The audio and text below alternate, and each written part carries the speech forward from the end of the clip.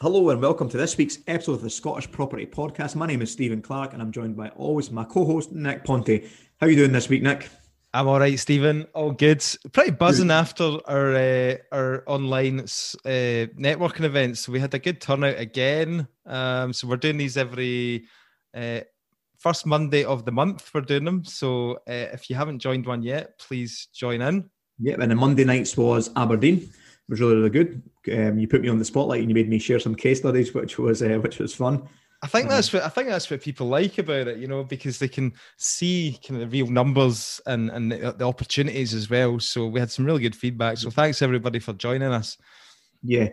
So this week we've got an exciting interview with Tej Singh, a podcaster and a property investor who has done phenomenal in, 9 months. He's acquired 15 properties, built a portfolio of £1.5 million, and he's put in hardly any of his own money. He's done a lot with private investment funding. He's done phenomenal in such a short space of time, hasn't he? Crazy numbers, and a really kind of amazing story, actually. If you follow him on Instagram, he's got a huge online following, and I think that's obviously what he attributes his success to, basically, because when we asked him, how do you manage it? How do you fund it? He basically pointed to his yellow T-shirt. The Tej Talks brand basically does it all, and that's what attracts all the investment. So, again, it's a big lesson for people who are starting out to get building that online presence and that online brand, because that's what will bring the opportunity. Yeah, and he's a really articulated guy. He comes across very well, and he explains things really, really good. His analogies were really, really good. It was fun. It was a good laugh. The guy's got a good sense of humour, and I think you'll really enjoy this interview. So we'll cut to Tej Singh, otherwise known as Tej Talks on Instagram and his podcast. Hope you enjoy the interview, guys. Tej Singh, welcome to the Scottish Property Podcast, also known as Tej Talks on Instagram. You've got a huge brand on Instagram, so we're delighted to have you on board to do an interview with today. Tej, thanks for joining us. Thanks for having me. I'm excited. I think this is the furthest north, I know it's a different place, but the furthest north podcast I've ever been on. So I'm looking forward to it. So we'll hopefully get you a few more listeners from up in Scotland, because you're also a fellow podcaster. It's one of the reasons that I came across you in the first place, actually. So loving your work. Excellent. Thank you. I think to give it a bit of kind of context, and a lot of the listeners won't be familiar with you. So can you just give us a little sort of backstory to how you got involved in property, please? Sure. So I went to university, biggest party, 3 years of partying, great fun. Lots of debt, totally worthless. I learned a few things, I suppose. I then graduated. I had like 40 or 50 interviews to get a single job, despite having a good degree. I was like, okay, this is interesting. Had a job in kind of pharmaceuticals, and then basically got fired after about 6 months because, frankly, I just stopped caring. I didn't believe in the ethics. They were like, look, you're just not the same. And I'm like, yeah, I'm out of here. So got fired, then started a recruitment business because I thought, oh, let's go into something more ethical than pharma. And of course, what's more ethical than recruitment? So that went on for about 3.5, I think 4 years. And I think it's what you call golden handcuffs. I wasn't enjoying it, but I was making money. And so you're kind of like, where do we stop? Where do we draw the line? And eventually I just said, you know what? I can't be doing this anymore. I built up, enough cash to sustain me for about a year, maybe a bit more. I loved grand designs and amazing spaces. And I always love interior design and construction. It's a bit like science, the kind of how it works. So I kind of knew in my last year of recruitment, like, okay, let's do property, let's do something with what I really love. And I just did a lot of education, like, as in I didn't pay for any, but I read a lot of books, did a lot of this, did a lot of that. And then I kind of just said, you know what, let's do property. And then a few months later, I said, right, recruitment business, going to take it right down and then just focus on property. What did you do? What was your exit with the recruitment business then? Did you sell that? Did you come out of it with a bit of cash or? No, so I've still got it. It kind of functions as it pays me a salary for mortgage purposes and things like that. So it's my bank basically. It's sitting there until I do something with it. Cool. So Superb. And what strategies did you initially get involved in property, and what strategies do you currently do? So I I started with wanting to do buy-to-lets. I think the kind of vanilla single let thing, whether it was a choice or it was kind of let's start with the basics and then we can learn that stuff later. I can't remember, but at the time, actually, I was looking at rent to rent, and I nearly had a rent to rent near Heathrow where I used to live, like, pretty much almost a day before kind of my offer was going to be accepted. I was like, I'm not doing this, because I didn't really put much effort into it.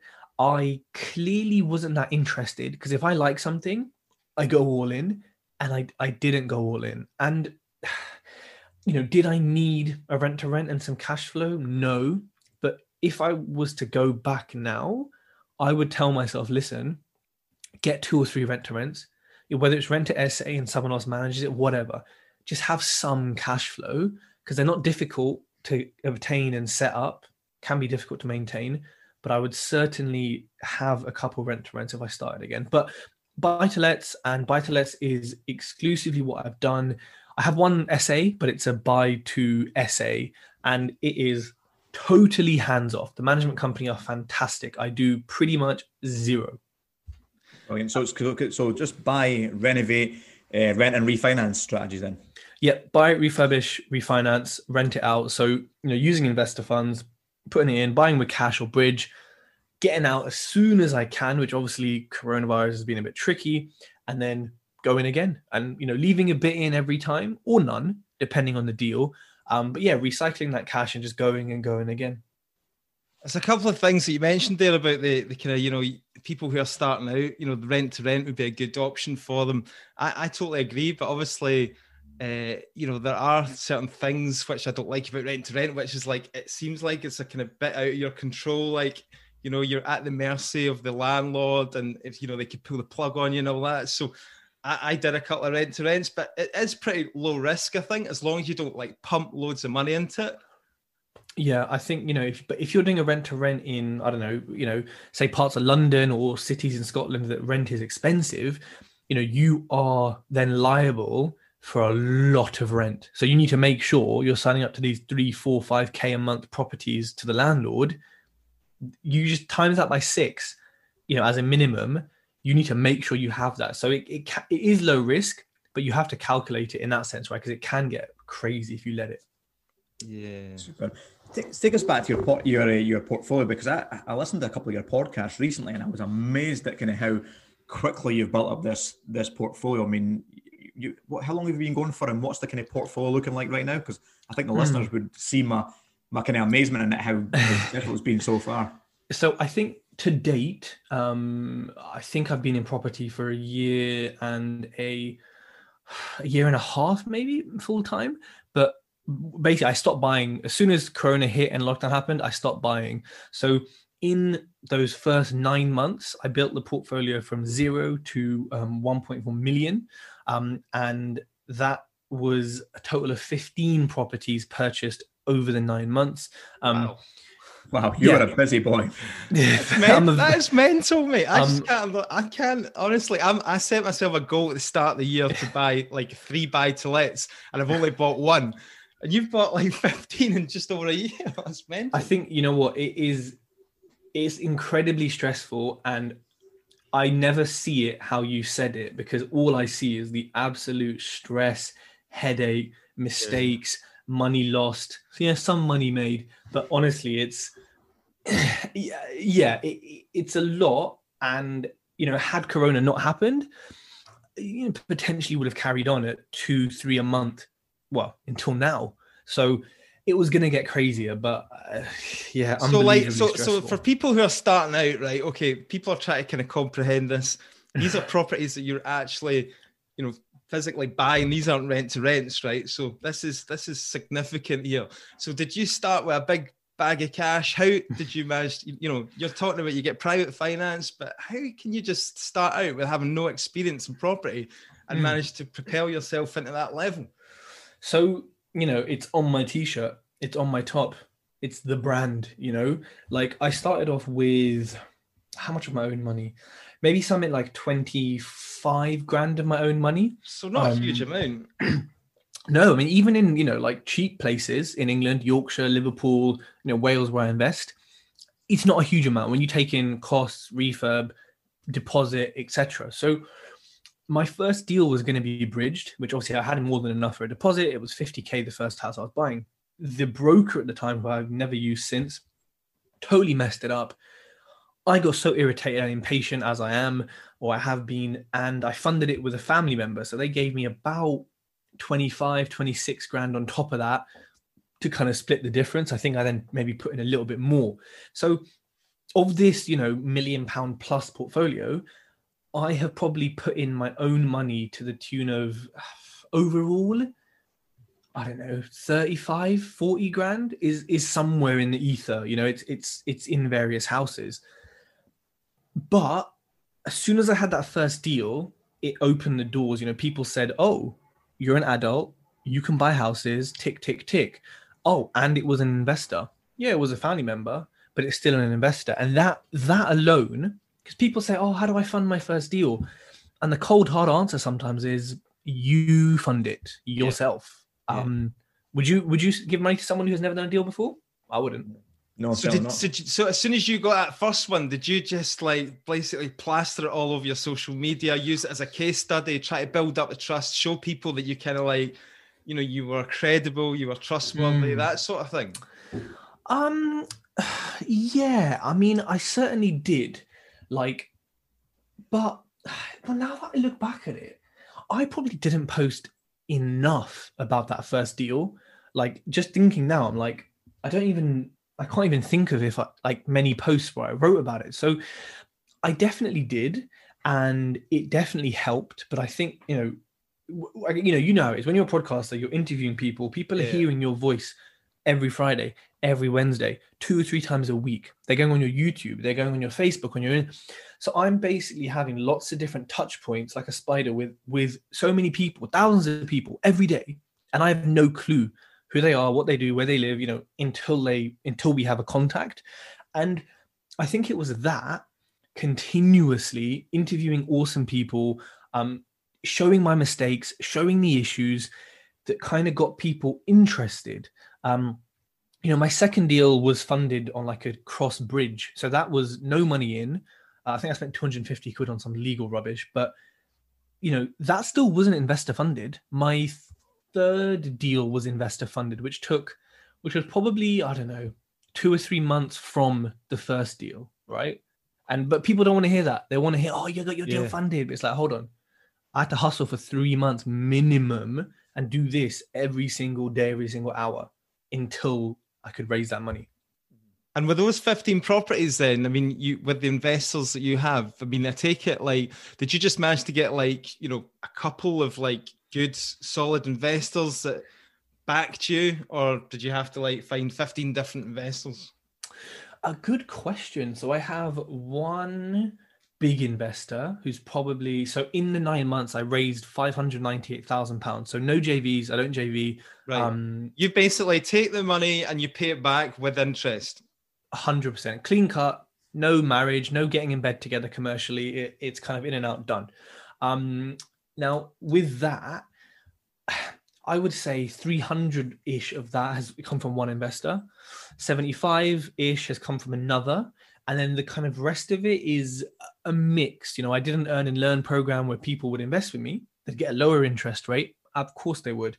But they'd be learning with me. They'd have my mentorship. They'd have my documents. So I would say 50, 60% is, big investors, and the rest is kind of smaller investors, you could say. So from your experience then, how you get these sort of statements banded about by gurus and people who sell courses where, you can invest in property with no money. Like, would you say from your experience, can that be done? And, how hard is it to be done with like no experience and no money? I mean, no experience, I think, is the key thing here, because if you have experience, you can get money. So let's say, I didn't start TED Talks, 2 years ago, whatever. Let's say I started it now with 15 houses. I'm going to get money quick, but I started it with nothing. So my experience now will allow me to raise money. So if you have no experience, you really got to ask yourself, look in your bank account, look at your hard earned savings, whether it's 10 quid or 100 quid or 100 grand. Are you going to give that to someone with no experience? Maybe, even if you have a first charge on the property, people are not going to do that. So I would say, if you haven't got experience and you haven't got money, what the fuck do you bring to the table? Sorry, you've got time. But I mean, I think these trainers use it, and what they basically mean is other people's money, but they just say no money because it's not yours. But if you haven't got experience, is someone going to give you money? And if you haven't got money, but you got experience, someone will give you money. So it's partly true, but I mean, how many people do we know who have had their first deal funded by a complete stranger? Yeah, no one. You can see how it's so easy for young people, especially, to get sucked in with that, though, isn't it? And then they quickly realise the kind of reality of it. But yeah, so like you started a podcast before you actually started investing in property yourself, then? Yeah, so I think I started it like a good 5 months before I even did like a viewing. I don't even know. I just can't remember really, but it was definitely a good 5 months before I kind of really was like actually buying. I was learning, I was meeting people, I was networking, I was speaking to sources, looking at areas, traveling, and I guess I was finishing off some of my recruitment stuff as well. But yeah, I did it before. So I was just interviewing people. I was not talking about myself for a while.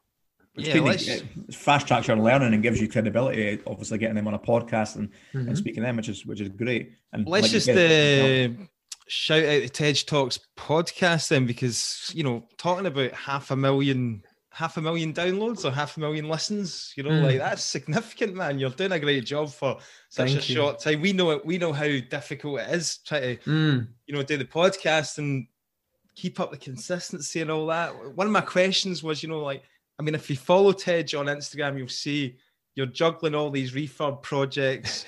You're building this brand, you're doing the podcast, and like, how the fuck do you manage everything, especially when your refurbs are like at the other side of the country? It's a great question, and I often get asked that. And the question is, you're juggling knives and flames, and you get burnt and you get cut consistently, continually, all the time, every day. There's just no, I think there's simple stuff, which I probably don't do as much as I should, like using a Pomodoro timer to kind of focus on work, blocking your calendar out.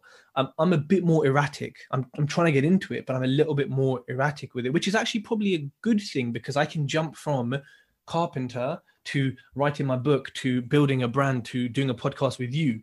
So maybe it kind of helps me. But I think one of the biggest things I've realized is, as humans and as entrepreneurs, and especially when we're new, we take a lot of time to go from a problem to the solution, and that time between the two of them costs us money and wastes our time and takes our mental headspace. So the quicker you can go, I've got a problem, to I've got a solution, the easier everything is to manage. You get a call, oh, we're out of materials. Go fucking pick them up then, you idiot. Don't tell me that. Go pick it up and then send me an invoice.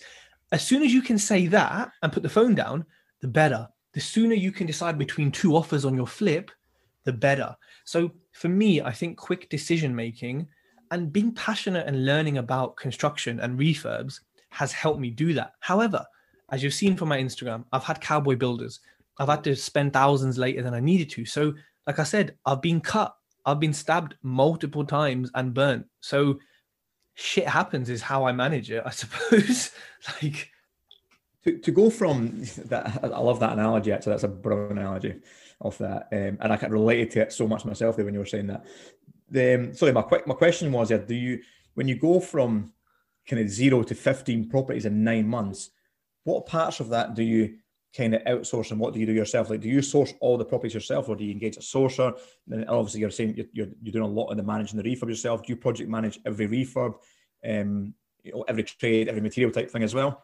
Just make it clear whereabouts. Sorry, mate. Sorry, Steve. just make it clear as well, like where do you live compared to where you invest as well? Because obviously... Sure. So firstly, when I was investing heavily, I lived in West London, which is it's 2 hours minimum to South Wales. I think it's about 140 miles to my nearest house, and then maybe 180 to my furthest. The 180 miles is actually a much better place to invest, but it's so bloody far. It takes 2 hours minimum. The M4 had like 50-mile-an-hour speed limit, so it took even longer. Stephen, so how do I manage it, or what do I outsource? I didn't outsource much. I guess I did. I mean, look, there was a point where agents were kind of not bringing me deals, but they would say, look, Tej, you need to offer this number, do what you will with it. And I would trust that and it'd get done. My solicitors are super quick. My broker is incredible. My insurance brokers, all the professionals, aka not builders, are incredible in my team. And I have no complaints, even about my solicitors, no complaints. That helped a lot. But really, I sourced the deals myself. Yeah, I had some, contacts and stuff who would give me deals, not sources. I don't know what it's like in Scotland, but in England, sorry people, but sources, most of them are absolute trash. Yeah. So like I did a lot of it myself. Now, am I managing individual trades? I have been for the past month, which is why you've probably seen me losing my shit every day at someone. But before that, no, I had a master builder, to put it in inverted commas, who would manage his lads. I might get a plumber in, I might get a sparky in just because I knew them. But it was really me managing the kind of main builder, which, it was so much easier, even though he was a knob, so much easier. Materials, I only get involved in the swag. So plaster, concrete, I don't give a crap. Skirting boards, kitchen, bathroom, builder has no say in it. I am dictating what to do there. So to be honest, I would say that I didn't outsource any. I was editing my own podcast. I was doing my own social media. I was designing my own brochures, speaking to my own investors, speaking to agents, speaking to people, getting kitchens ordered, having beef with Magnet for getting orders wrong consistently, writing blogs. Like I was doing everything. It's exhausting just thinking about it. Like, God, I need a deep breath. But I should have outsourced more. But you know what? Sometimes it's tricky because you're like, well, like I enjoy, doing my social media stuff. I enjoy creating stuff, and like I can't outsource the, refurbs necessarily. I can't, but I should have got a project manager in. I should have got someone to sign stuff off, because that cost, I've spent it anyway. 100%, mate. That sounds a lot of the experiences there that you were describing. I mean, we can all kind of relate to it, but some of the things that really kind of hit with me when you're going around these refurbs and you're dealing with some of these builders. I mean, you have had some really, really cowboy jobs, some like really bad stuff. So give us a little taste of, some of the kind of cowboy stories. Because I seen one was like, you went and you took a picture on your Instagram. It was like all the central heat had been installed, but they just put the pipes up, not even connected the valves, stuff like that. Is there any other good ones for the listeners that you can? So that one was actually quite a good one in particular, because, basically he had to install a new radiator in the front room because there wasn't one there for, whatever reason, old house. And it's got a suspended floor. So, you may not see the pipework. I thought, we all thought, happy days, you put it underneath. Well, good job, mate. Surprisingly good job. Anyways, I sent a plumber around, like someone I used to trust and who, I'm now almost taken to court. That's a different story. He was just having a look, and he just pulled the pipe and he goes, what the fuck? So imagine people listening, you got a radiator and obviously 2 pipes go into the ground. They just flicked around, like they were just like chilling. Oh yeah, that's right. They were connected at the valves, but they went into the floor and then they weren't connected underneath. Yeah. And also the carpet fitters would have put carpet underneath it. And I know trades don't get along and they all whine and they don't talk, but they didn't think to tell me, by the way, Tej, your pipes are just chilling. So that one, I was just like, what the but maybe an even better one, or not, because it's costing me $2,000, is Cowboy Chris, as we're going to call him, who I am taking to court, and he's all like, he's getting fucked, mate. If I see him on the streets, I'm gonna be smiling. He had in an electrician, also called Chris, funny enough, who's also a bit of a dick, and had the house rewired. Now, he gave me an electric certificate, happy days. I then managed to speak to Chris, the other plumber, let's call him Evans. I spoke to Evans, who had done this rewire about something else. And I said, oh, hey, mate. He goes to me, oh, Ted, yeah, we got to put the sockets above 450 for building regs. I was like, oh, you did the rewire and you didn't put it above 450 there. And he's like, oh, no. I was like, oh, maybe it's someone else then. I've never been to that house, mate. I've never been there. Okay.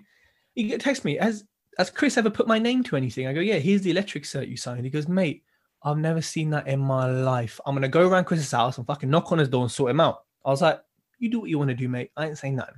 Then I send a decent Sparky round who goes, Tej, the whole system is absolutely effed. You've got faults on every single thing. Rewire. And of course, it's got tenants in and furniture and carpets. It's not unsafe that it's going to blow up, but I can't keep it. So now it's going to have to be chased. And this house is gorgeous. Fucking trunking everywhere now, sorry, because it can't be chased. And $2,000, although he's already been paid $2,000. So, it's stuff like that is just, and people listening, don't ever let someone get away with this. As a matter of principle, I will spend £1,000 to take his t-shirt and his car and his house from him. I absolutely will, on a matter of principle. So don't let people get away with it. I've got a very similar one just now as well. I've had to take legal action to get a builder removed from the site as well. And, I was kind of listening to you talking about that as well, thinking, fucking even, you're on the ball, even taking it to court. I've still not even put in the flipping submission of the court application yet. Like, it's just, it's like you say, so much crap dealing with some builders. Unbelievable. And you have to check up on them. Look, people, if you're investing far from home, you don't necessarily need a project manager, but get someone in to sign off work every Friday before they invoice you. They don't even have to be in property. Get someone there and say, look, here's what should have been done. Check it off, send me videos, and then sign off payment. Pay someone 30 quid an hour to do that. Have you managed to kind of improve that process now? Have you managed to find somebody who check up on things? And that? Yeah, so big up my mate Mario. He just sees me on Instagram. He loves the content. He said, Tej, look, you put out so much content. Let me help you. I'm local. Tell me what to do. So I met him, took him around, and he's amazing. He'll be like zooming up on a wall saying, Tej, there's one little scuff here and it's a bit rough. And he is like detailed too much, which is good because, I don't need that much on certain refurbs. The fact he's doing it is amazing. And the builders know, and I found much better builders now, but they know my boy's coming around. So you're not getting the last 20% till he's proved it off. So I do have someone who's doing it, but I'm not buying any more in Wales anyway. So it's done. Are you? So why is that? You know what? For buy-to-lets and to pull out lots of money, fantastic. The return on cash left in is incredible. Just like Yorkshire, Liverpool, many parts of Scotland, I'm sure. But on flips and even on buy-to-lets, right, the margins are tight. If you discover a problem and you got to spend an extra couple grand, you're dropping your return by 20%. Now, around me in Hertfordshire, where I live now, and even just generally, around parts of England and whatnot, you can build to rent and pull out all your money. You can build to sell, which is what I really want to do, flips, or even just do, flips or commercial conversions, and you make 10 times the amount of money, but it's less headache because it's local. And I'm like, this is a no-brainer. Like my flips in Wales have gone wrong, a lot of them, and they're not making as much money as they should. But if that was down the road from me, I'd still be laughing. I'd still be making profit. So I can't be asked. I just cannot be asked. The portfolio is there.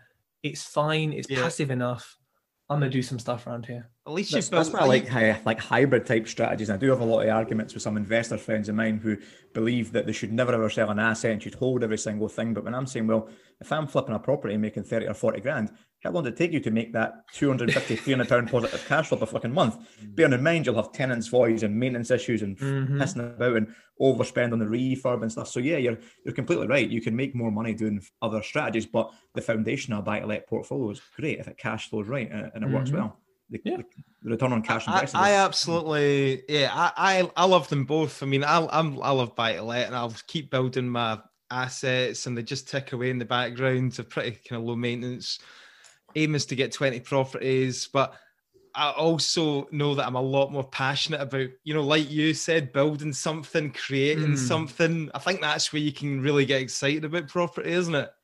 Yeah, 100%. I seen in your stories yesterday, actually, you were out visiting, it looked like a new build site, and some of that was fucking amazing. Like, we actually visited one of the guys I was visiting, one of their mates or something is building one there, and he spent something like 60 grand on just purely on oak, because he's got oak beams and features throughout the house. And when you walked in, it just smelt like a forest full of oak. And that's the kind of stuff I love. Like, it's just having, and actually they summarize it really nicely. When you got a buy to let, and you're doing a refurb, you're polishing a turd. With a new build or a conversion, all the walls are plumb, everything's flat, everything's hidden. It's great. I've never seen a flat wall in my life, mate. You think I've got flat walls? Like, it doesn't happen. Oh yeah, have a look at Stephen's got a good project going on at the moment. Hey man, that's like something nice. He's opened it right out, big bifold doors and all that. Really, really nice. Yeah, vaulted the ceilings. A bit more creative, and it gets your creative juices flowing. Like as much as you can do. I've got a few refurbs on the go at the moment where they're buy to lets, and like you say, it's a plain shit. You've kind of just. Yeah, you put the basic stuff down. It's not that exciting when you've done umpteen of them. You don't get passionate about it at all. Whereas when you do a flip and you can get creative with a space and you can make something unique, and obviously you can appeal it to the market, but everyone gets excited and pay over the asking price. Then these are successful projects and they're fun to do as well. Yeah, that's exactly what I want to do. So that's why I'm meeting people. Like I was meeting Mackenberg yesterday, because that's what I want to learn. That's what I want to do. So is that the portfolio going to be as much as you build it, and now you're going to transition it into different strategies? I would say so. I'm selling. So I've sold one, so it's now down to 14. I'm selling 2 or 3 more, and so I think I'll end up with say 11 or 12, depending on if I sell one of them. That times, actually, I know we all say sort of 250 a month for buy to let is a safe thing. I self-manage because there's no management. I'm probably netting 320 to 360 per buy to let. My SA is netting, I don't know, 500 to 1,000 to 1,500. Depends on the month, obviously. So times that by 11 or 12. I'm good. Like if I want to, wear baggy pants and travel the world and be a hipster and shit, I'm ready. So yeah, you've got no ties, mate. So so I'm going to leave it in Wales. But, if I can build to rent, around here in Hertfordshire, and I can keep in, a little bit of money or none, then we build. But you know what? What if I do all these flips, Steve, like you were saying, make around here, 100, 150 grand? What if I put 30% of that into stocks? What if I give 30% to someone like me and I say, give me 10%? I'm building wealth and building things in different ways. And I think, like you said, there's even people miss that out on flips. If you got a chunk of cash makes cash. So, I can do something with that chunk, and it may not be property. What about, obviously, that does excite me, doing the flips and making good chunks of cash and all that. But obviously, that's all well and good in an up market like we've been experiencing for the last 5 years. For me, the mindset is what we're sitting in at the moment is right. The writing is on the wall. And I've heard you talk on, I think it was like the Witch podcast or something. They were asking you about market conditions, pending crash, all the rest of it. What is your, what I'm going to put you on the spot. What is your what is your predictions, mate? What's going to happen? Okay, yeah, good question. Like I said, I haven't been buying, and I'm not buying until I get the right signals. Now, you know what? It's a weird place to be, right? Because estate agents are as busy as they've ever been. Same with letting agents. People are paying above the odds, but we're starting to see valuers say, y'all are stupid. House ain't worth that much. Bring it back down. And things are dropping out. I've had it done to friends who are buying residentials and whatnot. You're also seeing auctions have their best years ever. And I'm like, hold on a minute. So everyone's unemployed. Furlough's ending. You're all going to be fired. The world is an absolute shit state. I can't even go to the gym anymore. I can't even go dance in a nightclub. I can't shake your hand. People's mental health is destroyed. all other diseases are now increasing in prevalence and not being treated because of these lockdowns. And you just think, hold on a minute, the world is kind of falling apart. We're falling apart mentally. The economy is just a mess. How the hell is everyone buying all these houses and auctions flying off the door and people overpaying? Like, I get people got more money, furlough, bounce back loans, but like, we're just sort of like running on pumped up. It's like running on drugs, right? You got no food in your stomach. You're just running on injections of energy, of adrenaline. And what happens when that adrenaline runs out and your stomach is empty and full of chemicals and your nerves are shot? You collapse. And, whether the market collapses, whether it's a Great Depression, like in the American Railroad crisis or whatever, or it's like a 10% dip, or it's, I don't know. Yeah. But something is coming. And I think, we're just kicking the can down the road, and, something is going to happen. I'm going to say it's negative, but there's always a positive. There's always an opportunity. But, people are losing their jobs. Why? How are they going to get mortgages? How are they going to buy our flips? How are you going to sell your house when no one can get a mortgage? I don't know. The writing's on the wall, like you said. Something's happening. I think there's definitely a mindset thing, right? Because this year I set my goals at the start of the year, and I've been shit, to be honest. We haven't made hardly any traction, right? But then I look at Stephen here, sitting right here, and he's like probably had one of his best years ever. Do you know what I mean?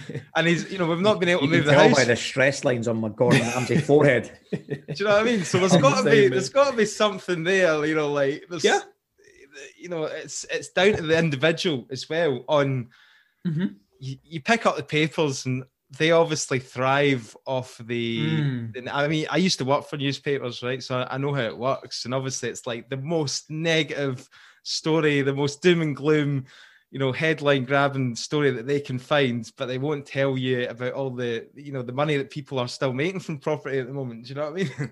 It'd be like a 2% drop in the economy. UK economy plunges into recession. It's like, oh God, Daily Mail, fucking shut up. I know, I do strongly believe that you can make property in an upward market and a downward market. It's just exactly like you're saying, Tej, how you pivot, how you twist, look at the bigger picture, make your own mind up rather than listen to the masses or the negative media. Yeah.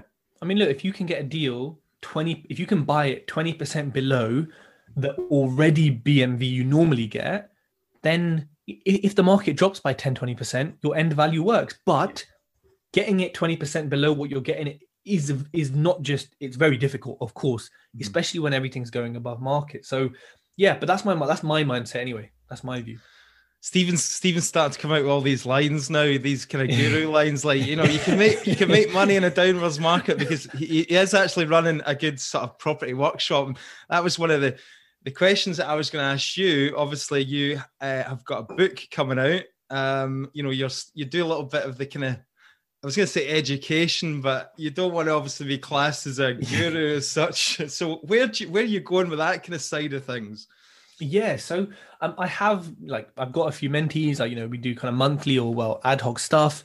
I've taught probably like 5 or 6 people. I have like a buy-to-let workshop that we go through everything in detail. So I have done some, but as you know, it's not public. It's not on my stuff. It's not, you wouldn't know unless you asked me. And I kind of keep it that way because I'm trying to buy properties. I'm trying to build my brand. I'm trying to do other stuff. It's not a prime concern for me. But of course, if people want it and people want me to deliver it, then I will. So yeah, it's not really spoken about, but it's definitely there. And, you have to be careful, because the second you talk about it publicly and you want to be an educator, you've got a whole different kind of judgment. You've got a whole different, there's a motive there. Even you can give hours and hours of free content. I've given hundreds of hours away, but as soon as you kind of say it, people just change their perception. So I am, with my book, I am releasing like a kind of e-learning platform. I haven't really announced it yet, but I want it to be affordable. And I kind of want people to have something extra with the book, which I believe is going to give away at least 80% plus of what you pay for on courses. So might upset some people, but it's as far as I know, it's got almost everything in it. Certain things you can't have. So I'm going to try to talk people through on an e-learning and show them, here's how you use a spreadsheet. Here's how you do this to kind of supplement that. Because you know, people don't always need £2,000 worth of a course. They might say, you know what, I want to learn about auctions or sourcing or raising finance. So I'm going to make it modular so people can say, look, you know, I just want to learn about one part, and hopefully it kind of is cheaper then and easier for people. That sounds good. You did mention a lot there about, you know, haters and people kind of upsetting quite a few people. I'm assuming you've kind of done a fantastic job in such a short space of time. I'm assuming you've had a lot of haters come to you, like through social media, and, you know, bitching at you and taking little pops at you. How do you deal with that on social media? You know what? I find property to be quite a positive community. So the main hate I think I had way early on was from another podcaster in property who's blocked me ever since, and just, I don't know, maybe he's really insecure, but he was just hating on me from day one. We'll find out who that is later on privately. And I mean, that's kind of the main thing. I mean, look, I painted some stairs blue one time and I put it in a Facebook group, and I kid you not, I had 164 comments. 160 of those comments were so rude and so distasteful. It's like a prison. It's like a drug rehab center. What were you thinking about some stairs? And I was like, I mean, you know what?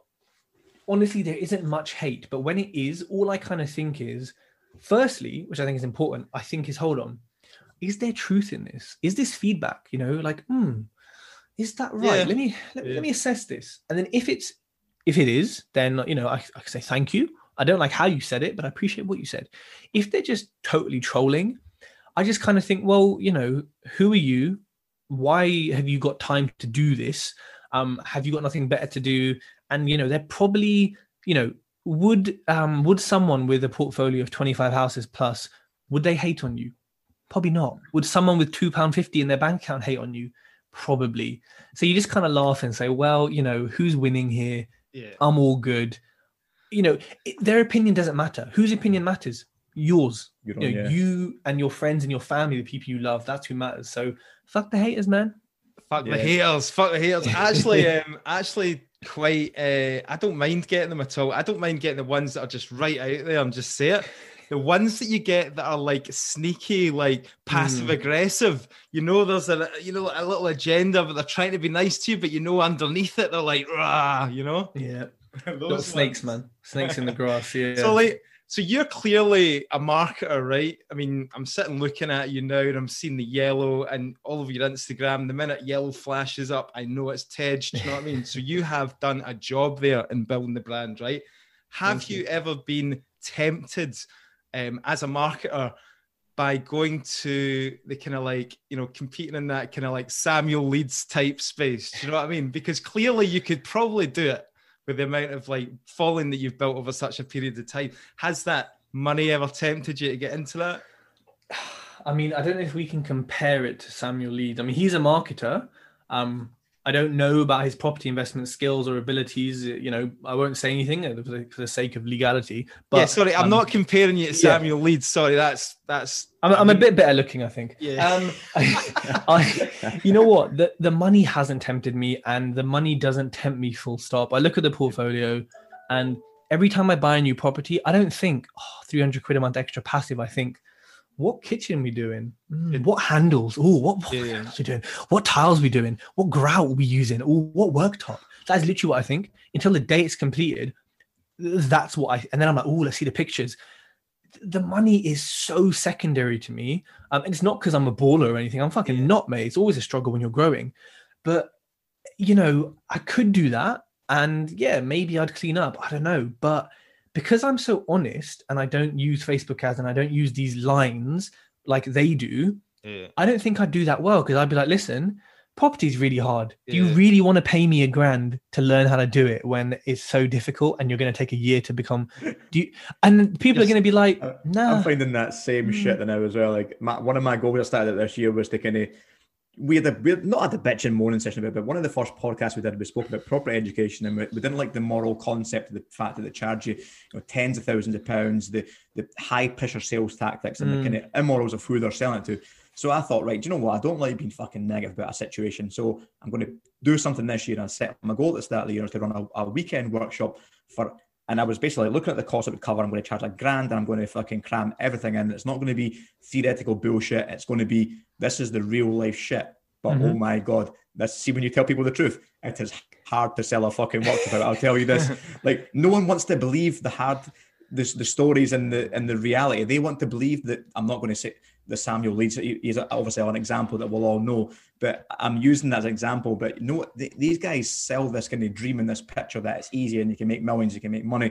See, when I put the reality on my Instagram, no one's going to fucking sign up for that and spend $1,000 for that. And I'm like, shit, honestly, come and see me. It's good, honestly. It's real life stuff, but it's hard. And I completely relate to you. I think that's the beauty about Instagram stories. And because I've been following you for a while, I would be very, very surprised. And it would be a complete turn of character for you to then launch yourself up on a stage with like hundreds of people and start doing a marketing funnel. Do you know what I mean? Because like the last one I saw, you were like, you bought yourself a set of headphones. It was like 200 quid. You're like, I don't spend money myself. This is a big deal for me.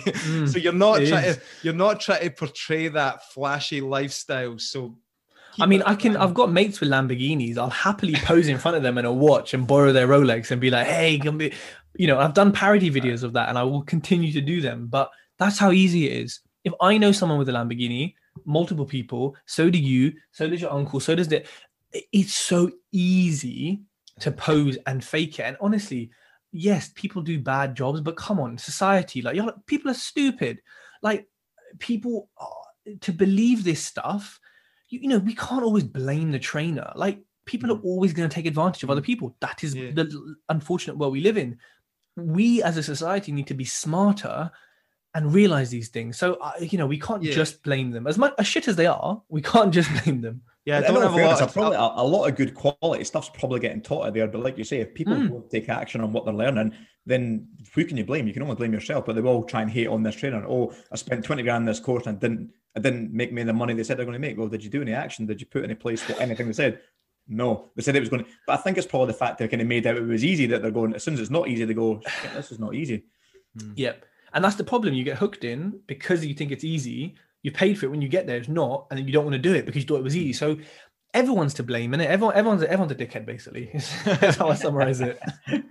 I mean, talking about like obviously you must get some sort of inspiration from somewhere to kind of keep yourself, keep the drive and all that. So is there any kind of names or anybody that you follow online that you like looking at the content? Any inspiration that you look to? You know what? It's hard to name a single person, and I won't name anyone because I'll forget people. But who inspires me? One is myself in 5 years. Who am I going to be then? What am I going to be doing then? Secondly, you know what? Anyone who's doing what I want to do, anyone who is, and at the moment, that's people who are building stuff, people who are doing developments, people doing commercial stuff. They kind of inspire me on a very business level. They don't necessarily inspire my mindset, but they inspire me to be like, whoa, you got a deal, 10 minutes from where I'm living. And that's an incredible deal.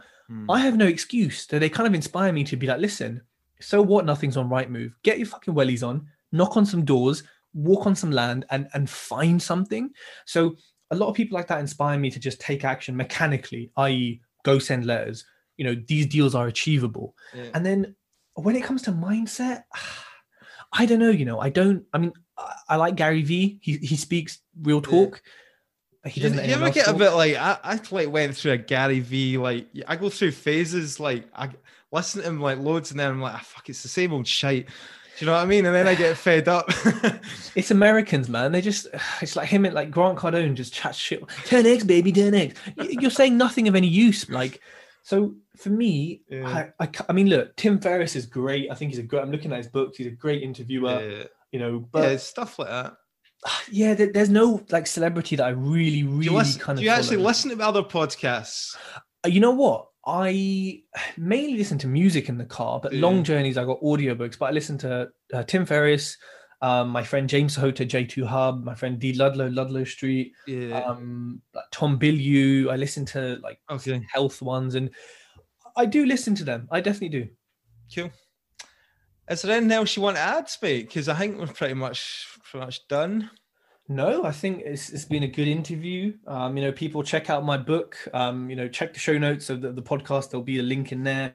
Or send me a DM. Follow me on Instagram. Happy to chat. Happy to help you. We've got a 4-week lockdown in England now, so I'm going to be bored pretty soon. So let's do something. That's crazy. I mean, we haven't actually gone to that. I think our leader was holding off until we got the approval from the UK government that we were actually going to get the furlough, because you guys down there control our money pretty much, what comes up to Scotland. You should leave England, man. England just, fucking hell. Wales, England and Scotland should all split. That's what I'm saying. Let's do Brexit round 3. No, I'm kidding. I don't know. I have no clue, but probably be happier without England. Most countries after they invaded them. Anyways. Thank you so much, Tej. Thanks for joining us on the Scottish Property Podcast. And everybody, go and follow Tej on Instagram. Go and check out his podcast, and we appreciate it greatly. Thank you. Check out his book, released on the 15th of November, is it, Tej? Hopefully, if I'm on time, yep. You've got no excuse now, you're in lockdown. Yeah, it's true. So hope you enjoyed the interview, guys. As always, if you've got any feedback for us, then head over to our Scottish Property Facebook page, Scottish Property Podcast, it is, sorry. You can reach out myself and Stephen on Instagram, where you can follow our daily stories. And if you've got any ideas for the podcast, we welcome that as well. Also want to give a wee shout out review. And if you've got time, please leave a review on Apple Podcasts. So who have we got this week, Stephen? So this week we've got a 5-star review from Stevie B2. Recently started my own property journey last year and take a lot from the Scottish Property Podcast. Brilliant content from Nick and Stephen, and look forward to tuning in every week. Thank you very much for that 5-star review, Stevie. Appreciate it. Excellent. And we will be back next Friday with another interview. Look forward to seeing you then. Thanks, guys. Thanks again, guys.